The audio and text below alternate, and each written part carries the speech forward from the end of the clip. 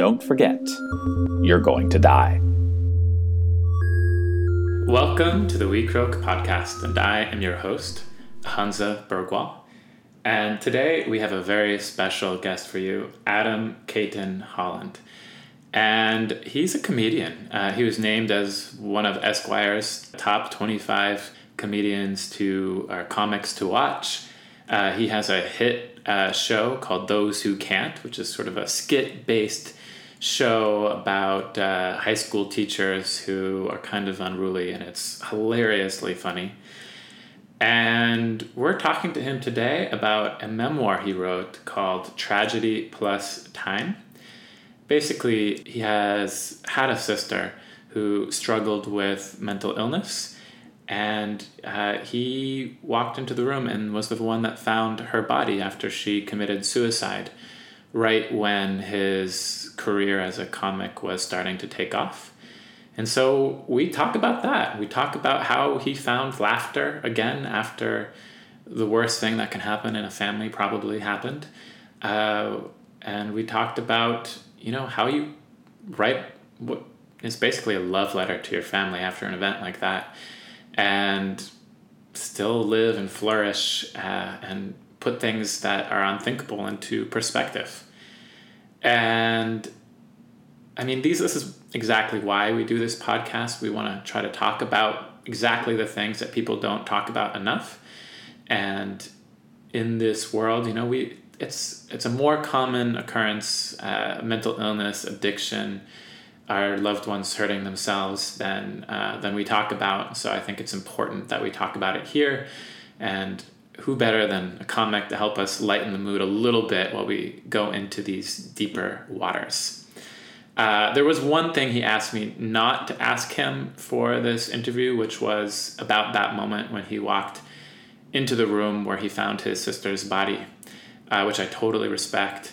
But he does write about it in his book, Tragedy Plus Time, and he writes about it beautifully and honestly. And it was a part in the book that, I just started crying like a baby when I read it. And so if you want to read that, I highly recommend getting the book because you won't hear about it in this podcast. And I think it's definitely worth reading it, just to put this kind of experience in perspective. And the last thing I'll say about this episode is we do manage to have fun. He is a comic. We do manage to keep life in perspective, and it is an enjoyable listen, even though the topic is pretty heavy. So without further ado, Adam Cayton Holland. Thank you so much, Adam, for joining us today. How are you doing? Yeah, thanks for having me. Yeah, of course. So, of course, as we were just saying, this is a time that we're going to be talking about your tragic comic memoir, Tragedy Plus Time, which means, and I just read the book, so I can tell you that means that you laugh and cry when you read it, both fully. Do you want to tell me a little bit about what made you decide you needed to get this story into a book?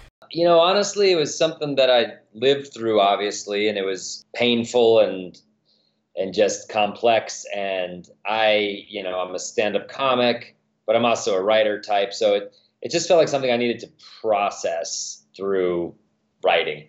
I wasn't talking about it on stage. I didn't feel comfortable talking about it on stage. And so as I kind of talk about it in the book, I just sort of wrote in this burst about what happened, that was sort of an essay. And it was, it's the very vainglorious artist being like, I just got to get it out of me. But for me, it was like truly a process of getting it out of me through writing. And I published that on my website, and it sort of exploded. And I started writing a few other things because it just felt good. It was more therapeutic than any therapy I was going to. And then off of some of that, a lit agent found me, and he was like, you need to write a book about this. And I was like, oh yeah, I guess so. I've always wanted to be a writer, and I've always wanted to write a book. I never would in a million years imagined it would be this, but it's been very therapeutic. So I was like, yeah, I think that'll help me even further. And I did. So just for our listeners, can you tell us the story just from the bird's eye view of what this memoir is about? Well, this memoir is about my life and my little sister's life, who she took her life 6 years ago. And we were very close growing up. I have an older sister as well.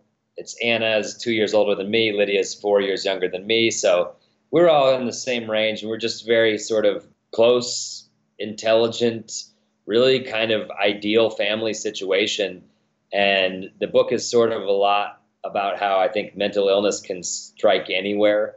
And it doesn't have to be in these, I don't know what language I can say in your podcast, but like effed up situation. You can say anything you want on this podcast. It's about facing the tough, deep truths of life. Yeah, I mean, like even in these ideal, I think my family, I refer to them in the book a couple of times, like the magnificent Kate and Hollands. And I think it's this sort of ideal family that anyone would really hope for and want to be a part of. And so out of that Lydia kind of took this dark turn at the end is what the book's about. So it's about mental illness and Lydia's death and my career sort of taking off right during that point and sort of choosing not to throw in the towel, but to keep pursuing things, choosing light over dark, I suppose. Yeah. And, obviously this is a book about suicide and you speak frankly and a lot of real talk about that. But, I found that myself in a lot of the book kind of like, it felt like a love letter to your family, and that pride you have in them really came through, that even with a suicide in the family, you're proud of all of them. And that part came through, and I'm wondering, like, are people surprised by that when you have this kind of story that you can speak that way about your life? Yeah, I think, and I love, thank you. I'm so glad to hear you say that. Like, it is a love letter to my family and to Lydia. And Lydia was exceptional and amazing and weird and funny. And I didn't just want to be like, and here's the story of how my sister died. I wanted to be like, here's the story of how my sister lived. And obviously it gets dark, but it's also a story of my acceptance of what she did. And that was a whole painful journey. But it's kind of about choosing to realize, A, mental illness is something out of her control, our control. And B, that if that's how bad it was for her and that in her throes of mental illness was the only way she could see out, then I got to respect her for it. I can't just I can be mad. I can be, wishing she'd made other choices, but I can't just, you got to put that aside and remember your sister beyond that. The 26 years of awesomeness, not the 2 years of dark chaos.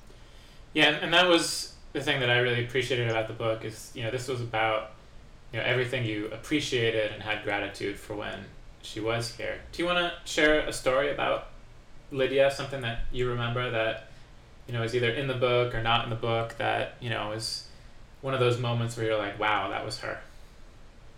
I mean, honestly, not in the book, but wouldn't be surprised that anybody in the book was just, I remember I'm a stand-up comic and I have a TV show, and bridging that gap was my friends and I making a bunch of sketches, just like sketch videos on the weekends for free, trying to get attention and be seen. And I remember filming one in a park during winter in Denver, and Lydia came up to help. She just came up to sort of be a grip or whatever. And, there's just two guys and a camera, but we were trying to make it look good. So Lydia's there helping, just doing errands. And we finish it, and we've been shooting in the snow for 3 hours. We're freezing. And Lydia and I are about to leave, and we saw this goose in the park with fishing wire tied around its leg. And I mean, cut to me and Lydia for the next 4 hours on a literal wild goose chase, trying to capture this goose, take it to a rescue center. And we never did. We never got it. We almost had it. We had it underneath a jacket, and it shot out. And but it was just very Lydia. My hands are literally freezing. I've been shooting outside for 4 hours, and she's like, there's a goose that's injured. We got to go help it. And I was like, yep, all right. And it was just kind of non-negotiable with her. It's yeah, that's where we're going to be spending the next, till it got dark, and that's just very Lydia. Being there to support me on my thing, and then being oh, also we got to go help this lesser injured creature, not lesser, but, a goose in a park. And it was, I don't know, I can't tell you how many times we'd be driving somewhere and be at an intersection. Lydia would just bolt out the car because she'd see a stray dog. And it was just, she cared about the small injured creatures of the world very deeply. That's a beautiful story. The wild goose chase to save the goose. Yeah. It sounds like the woman you wrote about.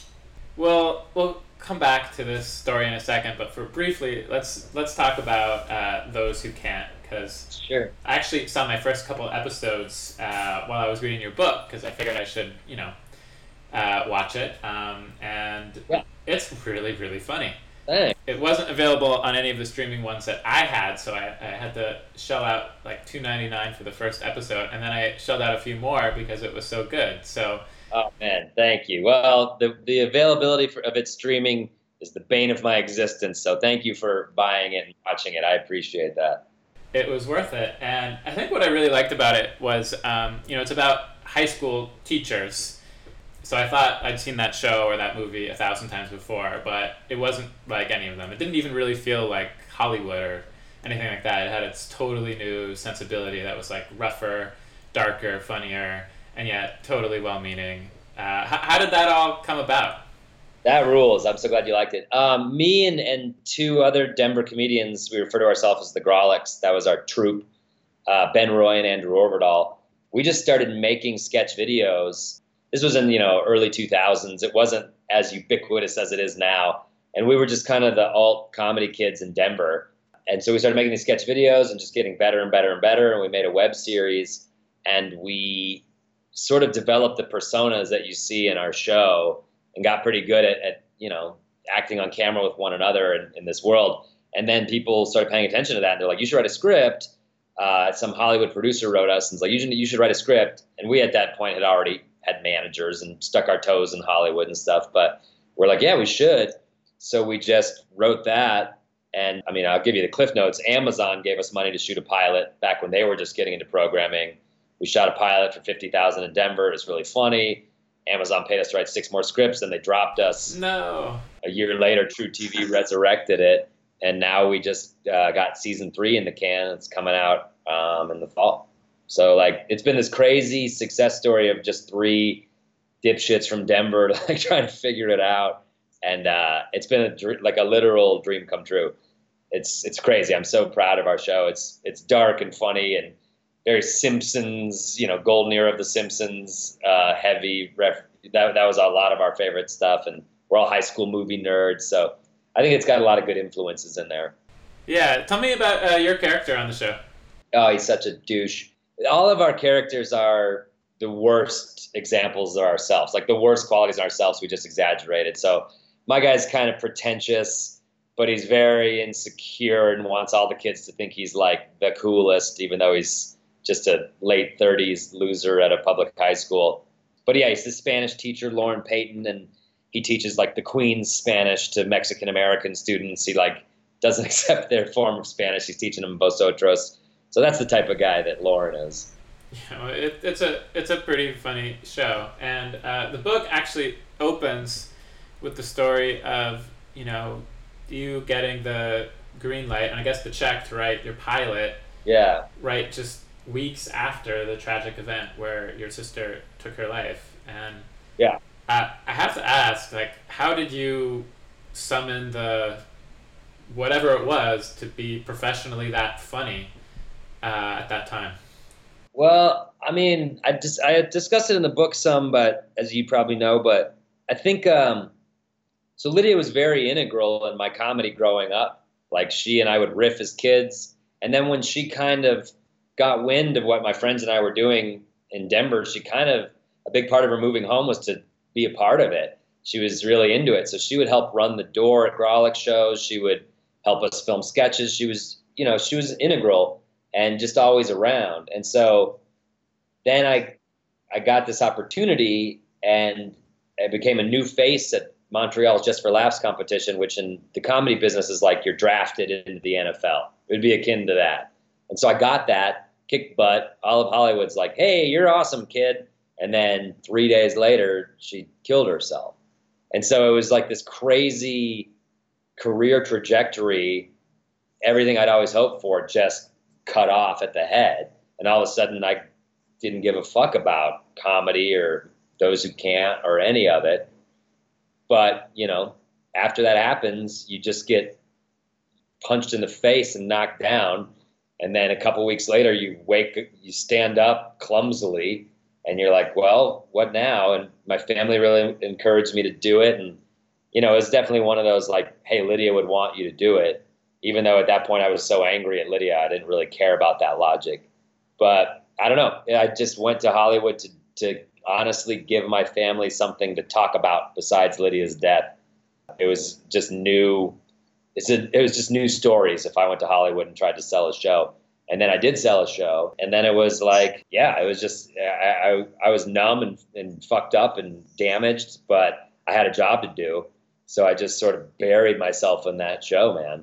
Does laughing help? Yeah, absolutely. And for me, it was very encouraging to see that I could laugh. Like, stand-up is so navel-gazing, and you're up there talking about your life, and my life was shattered. So I didn't want to do stand-up. Like, it just felt like to get on stage and, like, talk about this every night just felt like, why?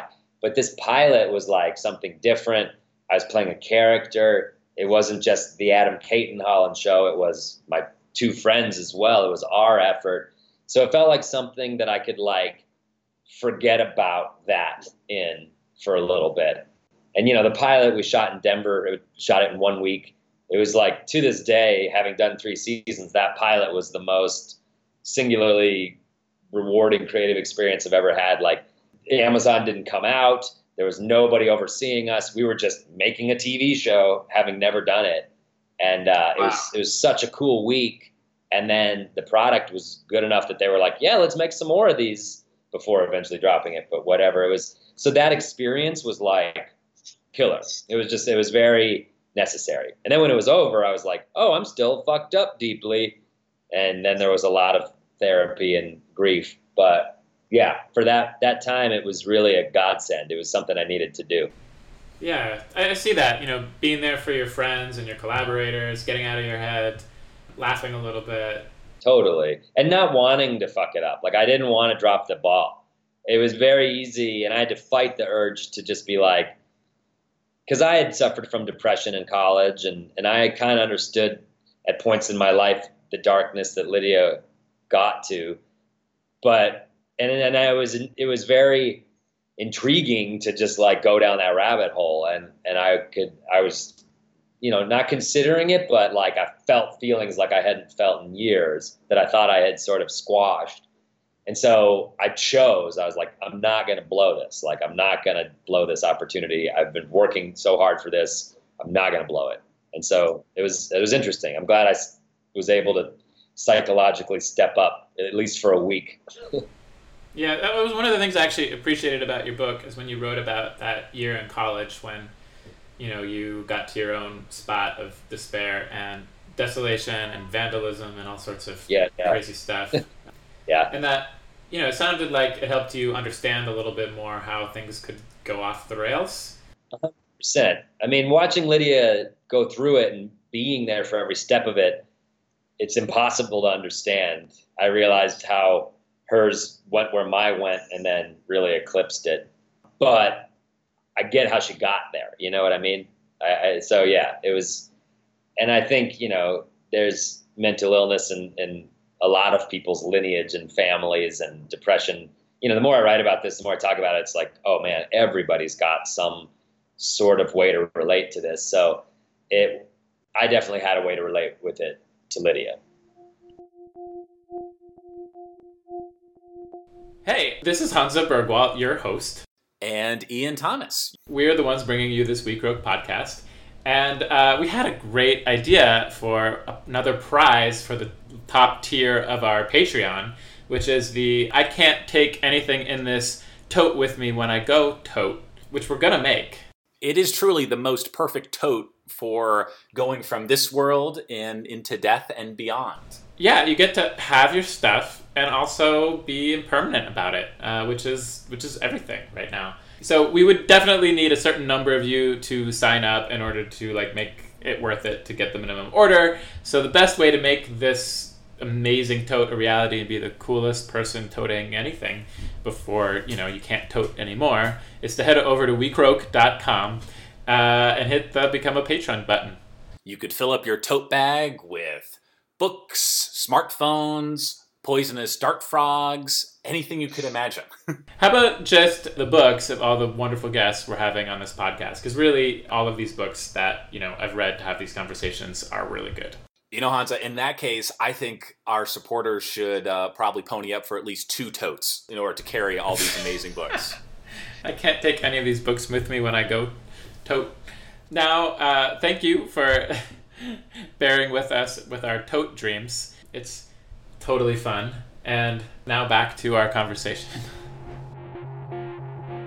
Yeah, I think it's, so many people don't talk about these issues, but, the number of Americans, touched by either mental illness in their family or addiction these days, which is, of course, another kind of mental illness where people, often don't make it and do things they wouldn't otherwise. There's a need for just like honest discussion of what it feels like when, someone you love isn't well in the head.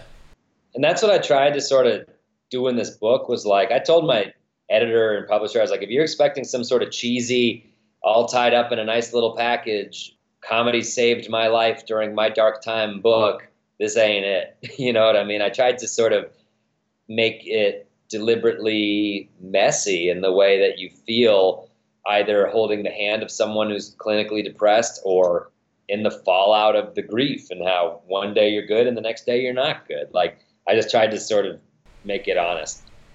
Yeah, there's some real talk in here. I'm going to quote a little paragraph of yours just because I think it's something people need to hear. You say, "We were all so over it. It was constant vigilance and it was trying. That's the thing no one tells you about depression, how exhausting it is to those around the person suffering, how all-consuming it is and how selfish. There's not a lot of 'how are you doing' coming out of someone who's truly depressed. Their gloom is the focus. Their misery is all that gets discussed, and you get sick of it. There's only so much of someone else's despair you can take." Yeah.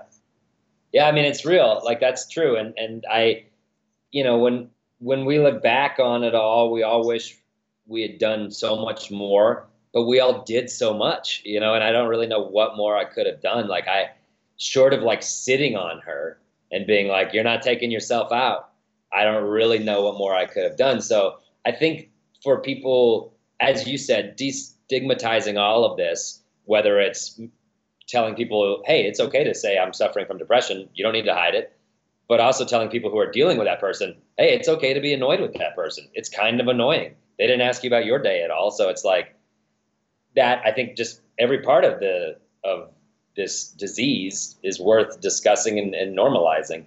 My older sister and I would bitch about Lydia nonstop. It's like, God, this is exhausting, and that's part of the process. Yeah. And what's your advice for someone that, might be listening to this podcast is going through that with a loved one? I mean, unfortunately, my advice is do more. I wish do more. Even as exhausted as you are, you think about where I'm at, do more. And I often wonder about, I've read stuff that say, the late 20s is a particularly troublesome time for women in particular suffering from mental illness. And so I often wonder, it's like, if we had held Lydia's hand exhaustingly for the next 5 years, would she be through it? Who knows? You can make yourself crazy thinking about that stuff. But yeah, I always say, like, just do more. Yeah, that, the strength will come somewhere. And go out with your other friends, bitch about how exhausting it is, and then go back the next day and check in to commiserate, be there. Yeah. Yeah, that's a really beautiful piece of advice. And what else? This is something people are going through, like millions of Americans right now, especially with, the opiate epidemic and all these sort of mental illness. Like, there's a lot of stigma around these things and shame when someone commits suicide in a family. How did you deal with that and manage to laugh? Yeah. I reached out to a dude here who works at the Mental Health Center of Denver, because we do like Grawlix Christmas shows when we're all home now, because we've all diasporaed to work on TV and blah, blah, blah. But we'll do like Christmas shows and raise money. And I was like, Mental Health Center Denver, let's give them money. And so I've been getting coffee with this guy, Adam, and he's saying it, the way to talk about mental illness has changed a lot. In like the 70s, it was like treatment, and like the 80s, it was like prevention. And currently the sort of lingo is well-being.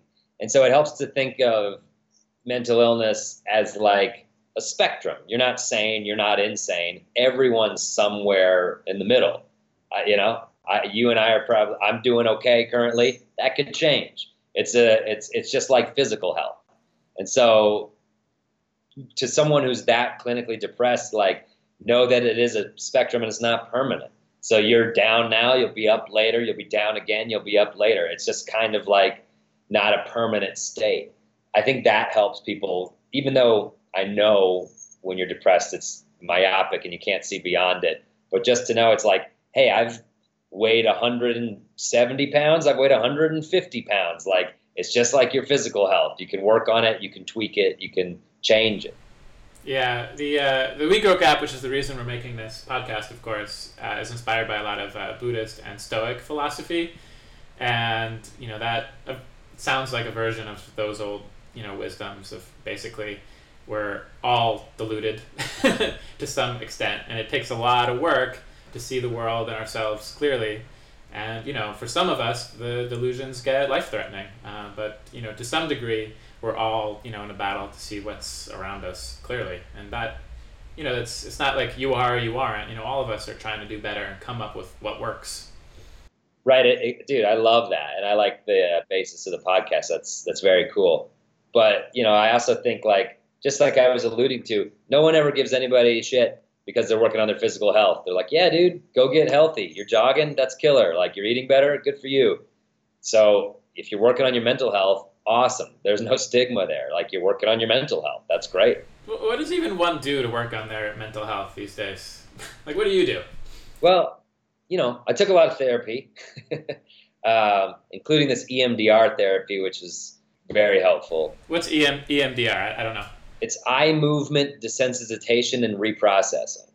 And it's for people. Whoa. It simulates REM, like rapid eye movement. And that's a way you process a lot of information when you sleep.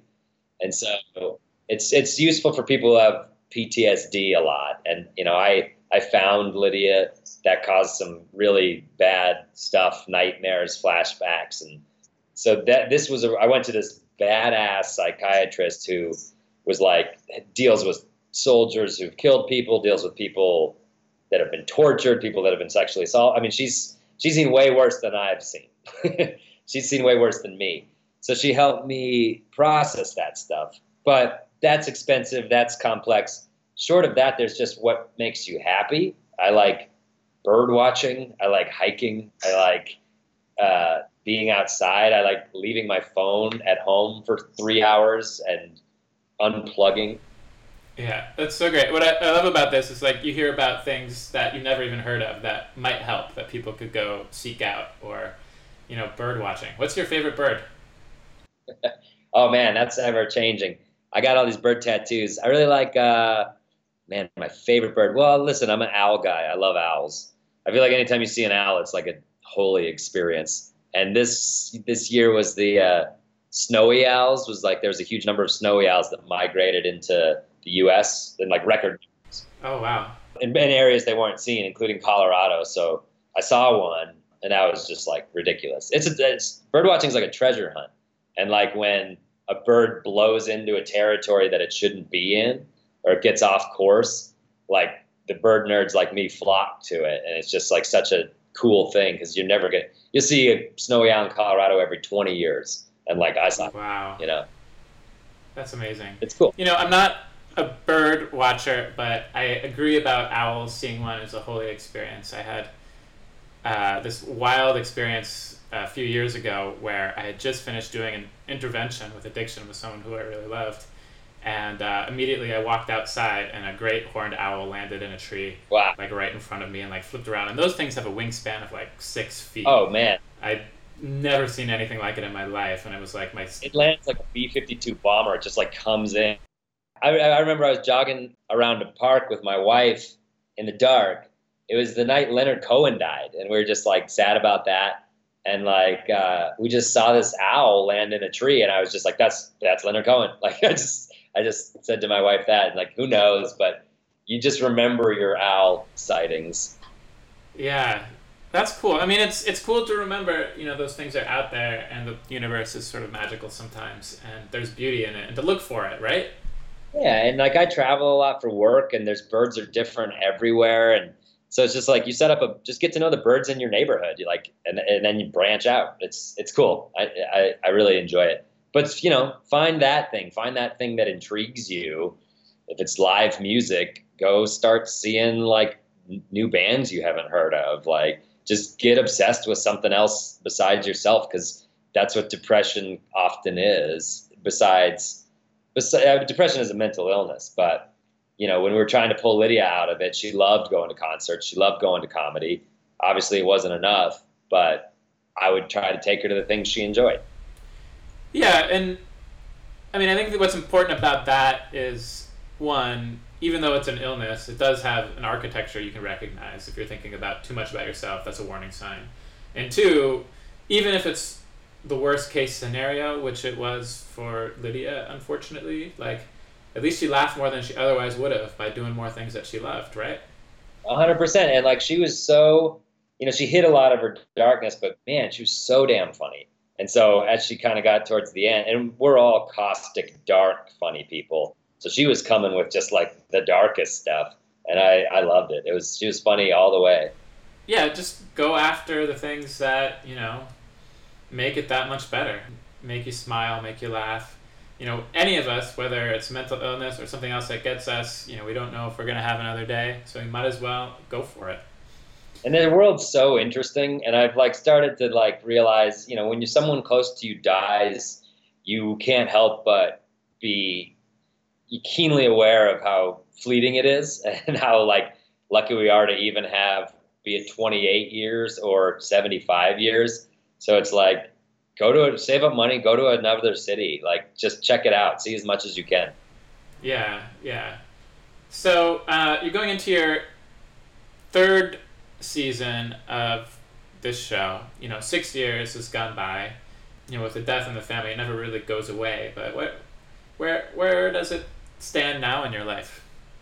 It's still hard. It was like yesterday was Lydia's birthday, and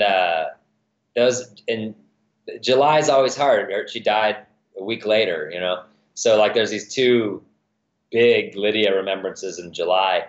But like my older sister called me yesterday and she's like, want to hang out? And I was like, yeah. And we just hung out for a little bit. And we didn't even talk about it all that much till the end of the conversation. But, it's always there. But year 6, for some reason, this was easier than the last couple of years. And I haven't really like gotten too depressed. I don't know, just time, Yeah, nothing lasts. Well, some things are final and last forever, but the feeling of how it is going to change. It's going to change, and it's sort of sad in a new way when it doesn't hit you as hard as it did last year. You're like, well, what's that say about me? But it's like nothing. You're just growing older and you're more used to it. But it's never the same. Obviously, I think reading your book, what was really moving to me was, there's so much stigma around mental illness in general, addiction, all these things, people who have it, that, people have this sort of fatalistic view. And, it just really painted this portrait of someone who, was worth going the extra mile for, was worth trying to save, was worth trying to make laugh. I feel like in our society, we don't always do a good job of taking care of people with mental illness. And, they don't have the same amount of like insurance coverage or services or even like research going into it. What are your thoughts on that? Oh yeah. I mean, I agree with you. And I think it's heartbreaking. And, it's not like the current administration is going to do a damn thing, even though they need mental health more than anything. But, my family is well to do. My dad's a very successful civil rights attorney. Like we have money and we couldn't deal with this. I can't imagine being, homeless or not having any resources. It's heartbreaking. that's why I try to do stuff with the Mental Health Center of Denver, because they have, a sliding pay scale thing. And there are resources out there, but it's not nearly enough.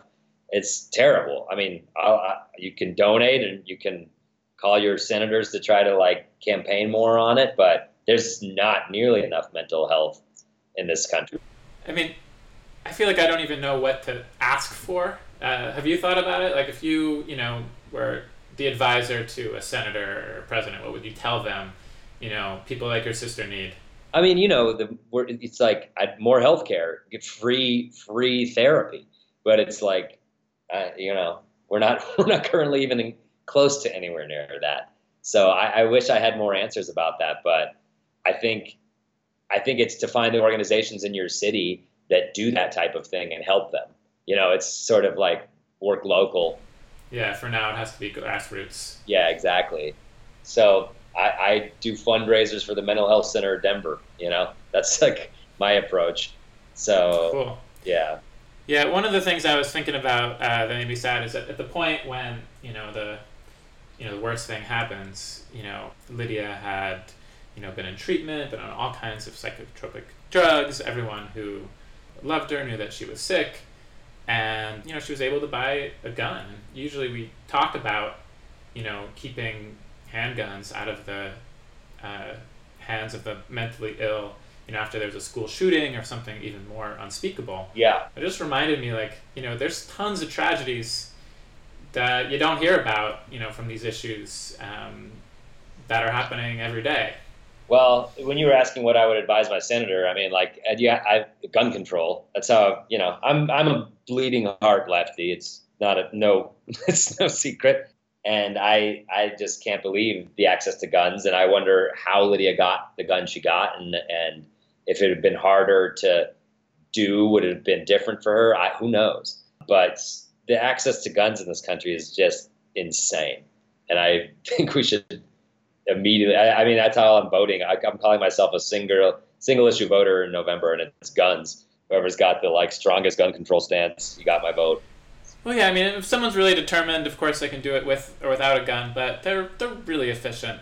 It feels like we're not taking very good care of people when they have, and every doctor, every person who could vouch for them knows they shouldn't be able to have a gun, and they can just go get one.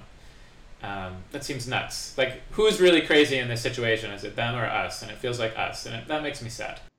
Oh, yeah, exactly. It's bad, dude. Politically, it's pretty bad for the mentally ill right now, and for everybody.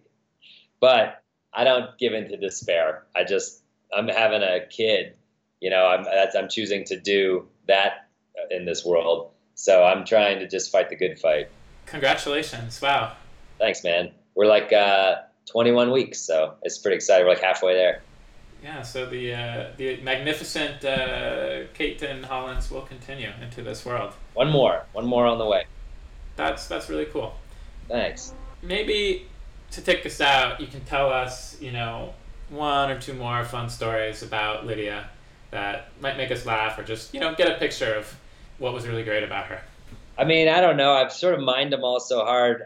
I just remember one, and this is this is more fucked up about me, but I remember when I was a little kid, I did a lemonade stand, and I for some reason, I was just a piece of shit. I spit in the lemonade. I don't know why. I did it. And it's a bad move.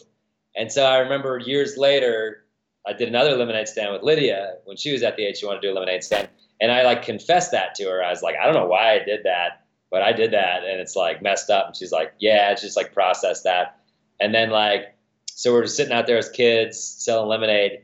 Finally, some nice man pulls over and buys a cup of lemonade and drinks it. And he's like, hey, it's really delicious. And Lydia's like, yeah, because he didn't spit in it. And he's just like, and I don't know why. I just remember that memory. And he's like, okay, well, thanks, kids, as he pours the rest of the lemonade out. Funny little Lydia moment. That's a good one. That's a good one. Yeah. Yeah, I don't know. There's sort of a lot of memories in the book, and some you just kind of keep private. There are a lot, but she was unique. Yeah. How do you honor her now? What's it like at your family gatherings? How do you move on and also honor her legacy?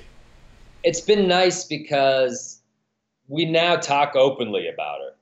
All of my family's dealt with it very differently, down to this book. I mean, my mom and my sister are very supportive of this book, but they're not looking forward to this blitzkrieg of press and having people come up to them in the supermarket and be like, I read Adam's book. I'm so sorry. You know, this is intimate details of the most horrific thing any of us have ever experienced.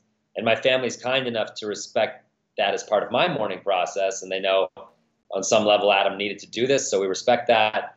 But I worry about it being all over the place for them, and they didn't necessarily ask for this. So with my family, how we do it is just differently. You know, my dad and I talk openly about it. If my sister doesn't want to talk about it, I don't push her on it. If my mom doesn't want to talk about it, I don't push her on it. And then if she does, I'm there for her. It's just kind of, it's ever shifting. It's ever evolving. But what's nice is we don't dwell on the bad stuff much anymore. None of us really talk about the end at all anymore. We've talked about it more than we ever want to. So it seems like when we bring Lydia up, it is a little bit happier. It is a little bit more in the light of like the good memories and not this like horrific end, which is, I guess, part of time passing. You sort of remember, like I was saying, hey, there was 26 of good and 2 of bad. And even in that 2 of bad, there was a lot of good. So you try to focus on that. That's really beautiful to hear, you know, that after some time, what emerges is, you know, you had some beautiful times together, and that's what you choose to remember. And it's like, I write about it in the book as well, but it's like, it's about your belief. And you can either believe in an afterlife where I get to hang out with Lydia again, or you believe nothing happens, in which case your time on this planet is just infinitesimally short. Either way, what sense does it make being sad your whole life about Lydia? You'll either see her again or you won't. So why worry about it here? You got the whole afterlife to worry about that. Yeah, so thank you so much for talking to you. For everyone listening, the book again is called Tragedy Plus Time by Adam Cayton Holland. And, you know, I gotta say, it's real talk about, you know, some real issues, including like suicide and mental illness. But if you're gonna read a book about that, it might as well be by a comedian, because, you know, it both goes to the real places it needs to, and it feels like something to celebrate too. So I recommend it highly. And, you know, probably someone in your family or someone you know has been touched by issues like this. And if you're not, definitely someone you know and care about is. So these things need to be talked about, and you need to hear these stories. So I recommend the book. Thanks. Well, thanks for having me, man. That was a nice discussion. I appreciate it. You know, this is the second episode in a row where birds have come up. I don't know. Maybe there's something to it. Regardless, be sure to check out our website and leave us a review on iTunes. We'd like to know what you think about life, death, birds, and everything in between.